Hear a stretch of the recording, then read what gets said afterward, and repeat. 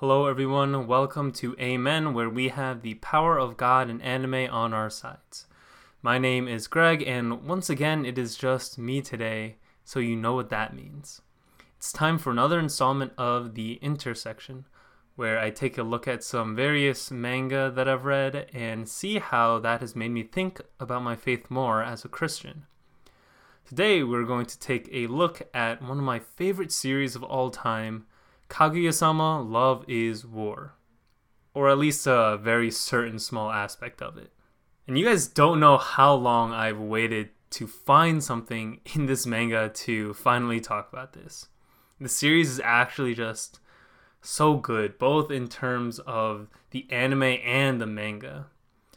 To give the quickest rundown of the plot, it's basically a rom-com where the two main characters try to get the other one to confess their love. Both of these characters are a part of their school's student council alongside a few other members, most important of which for today will be Yu Ishigami. So I'm going to give a warning here because this podcast is going to contain quite a few spoilers for Ishigami's plotline in the series, which should be around chapter 90-ish in the manga and the last 3 or so episodes of the second season of the anime. So if you do not want to have the series spoiled just a little bit, then go and watch or read all of it just real fast because it is definitely worth it. Alright, so let's move on to this story. So Ishigami is your pretty typical antisocial nerd that you can usually find in anime and manga. However, in addition to that, he's also just kind of hated by most of his grade for some reason that you aren't really given an explanation for at first. And basically, from this one kind of arc for Ishigami, you find out that he messed up big time socially for doing something that he honestly should have done. To keep it short, Ishigami pretty much just threatened to leak the fact that one of his classmates was cheating on his girlfriend. A girl that Ishigami appreciated because she was one of the only few people who even cared to just say hi to him when nobody else did. And the thing is, this one classmate was very, very popular among the student body. And basically, nobody would believe Ishigami. And this led to Ishigami basically attacking and beating up this guy in front of a crowd of his peers, which pretty much made him look like the villain in this whole situation, even to the girl that he was trying to protect. Then after this whole debacle, he was eventually suspended from school for a long period of time, though in a way you could say that it was self-imposed at a certain point, until our main characters of the student council come in to save the day. They, albeit in slightly underhanded ways, fix the whole situation for Ishigami by 1, making the popular guy transfer schools, 2, keeping the girl basically unaware of the fact that she was being cheated on, and 3, by helping Ishigami graduate by speaking with all the teachers and principal and everybody involved. All in all, it is a very heartwarming story that provides a whole lot of depth to a lot of the main characters because normally you only see them in this kind of joking manner. And this is the first time that Ishigami really gets a little bit of character development. And it's very important to every single character within the overall narrative of the story itself. So then, what biblical themes does this story kind of touch upon? Because obviously, that's what we're looking for. Well, let me ask a question. Does Isaiah 64:6 ring a bell to any of you? If not, then maybe you gotta learn a few more memory verses. Although I will admit I did forget the reference for this verse, but I do know the verse, so don't worry about it. I read my Bible. This is actually a verse that is fairly well known, I think.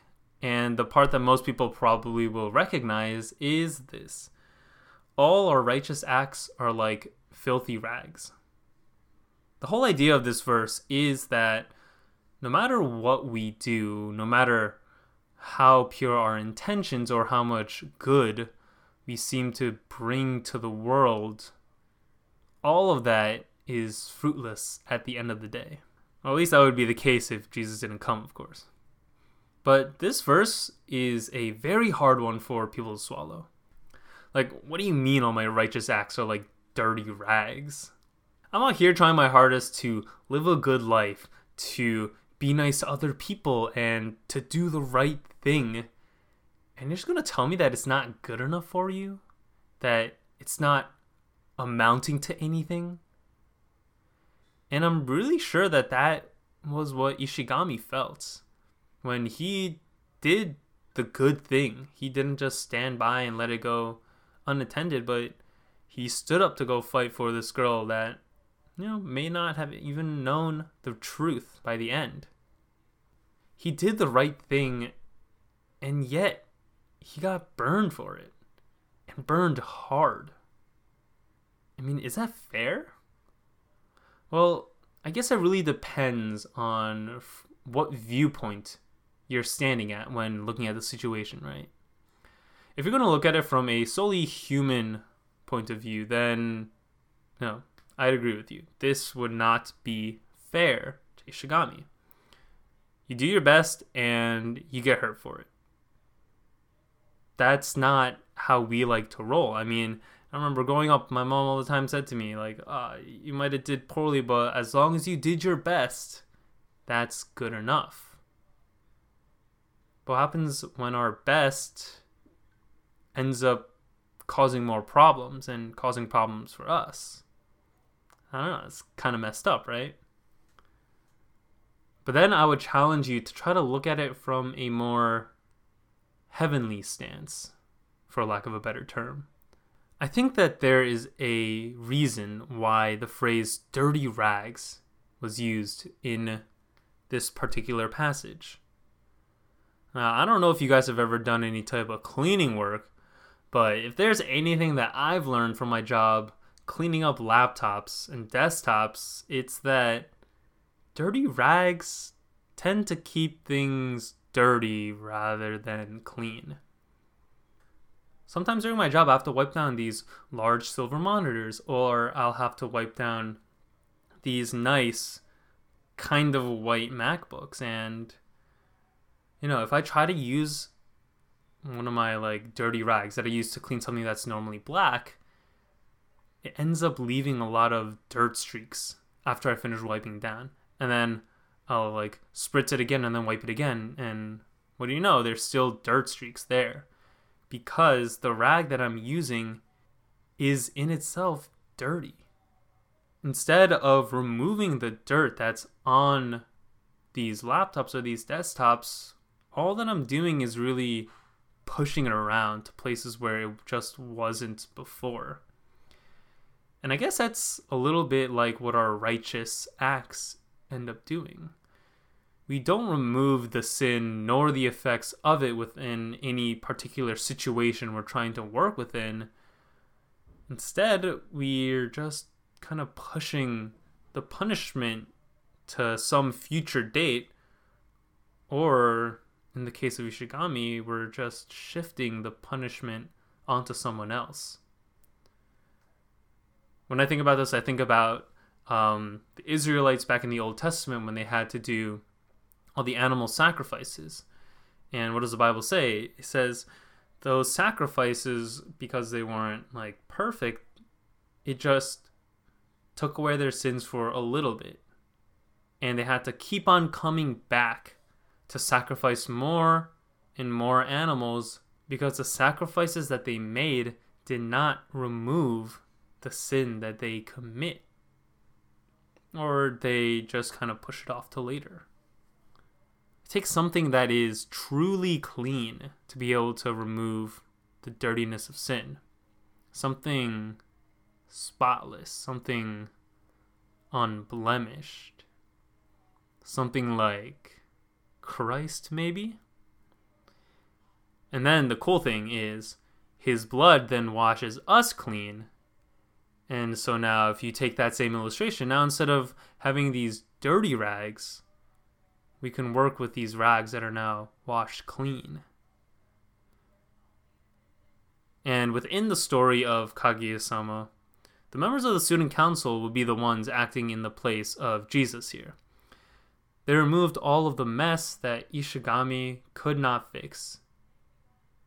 The mess that Ishigami ended up just pushing onto himself. So now then, what does that mean for us? Well, I think that the major takeaway message here is that we need to be acting within the power and the authority of Christ, lest we work in vain, right? And while that sounds pretty easy to do, it's like, oh yeah, I'm just gonna do these things for Jesus, nice and easy. That's what I say. That's what I'm gonna believe, and I'm just gonna go about my day doing, what I would normally do. I think it comes with a lot of challenges that we may not expect. Working for the glory of God means that none of the glory will come to us anymore. None of the praise or the accolades you would have achieved by, doing whatever you did, whatever it is that you were going to do, is going to be heading your way. You're essentially brushing yourself off to the sideline so that when people look at the situation, the thing or the person that they see is God and not you. That's kind of tough. I know that it is tough for me because I may or may not have some sort of pride issue, but that's besides the point. And sometimes the way that God wants us to work is very, very different from the way that we want to. Sometimes God's going to ask us to do a lot of things that we aren't really that comfortable with, and we'll just stand there and be like, God, I think that what you have is a pretty good idea, but if you just look over here, I think that this is a better idea, right? I think that, instead of going to go talk to all of these people who nobody's really talking to, who, are probably feeling really lonely, that's kind of awkward for me, so I'm not going to do that. But, God, I think that a great idea would be making this one big social event where, if they want to come, then they can come, and we'll talk to them, because then they'll be in our territory and we'll feel more comfortable about it.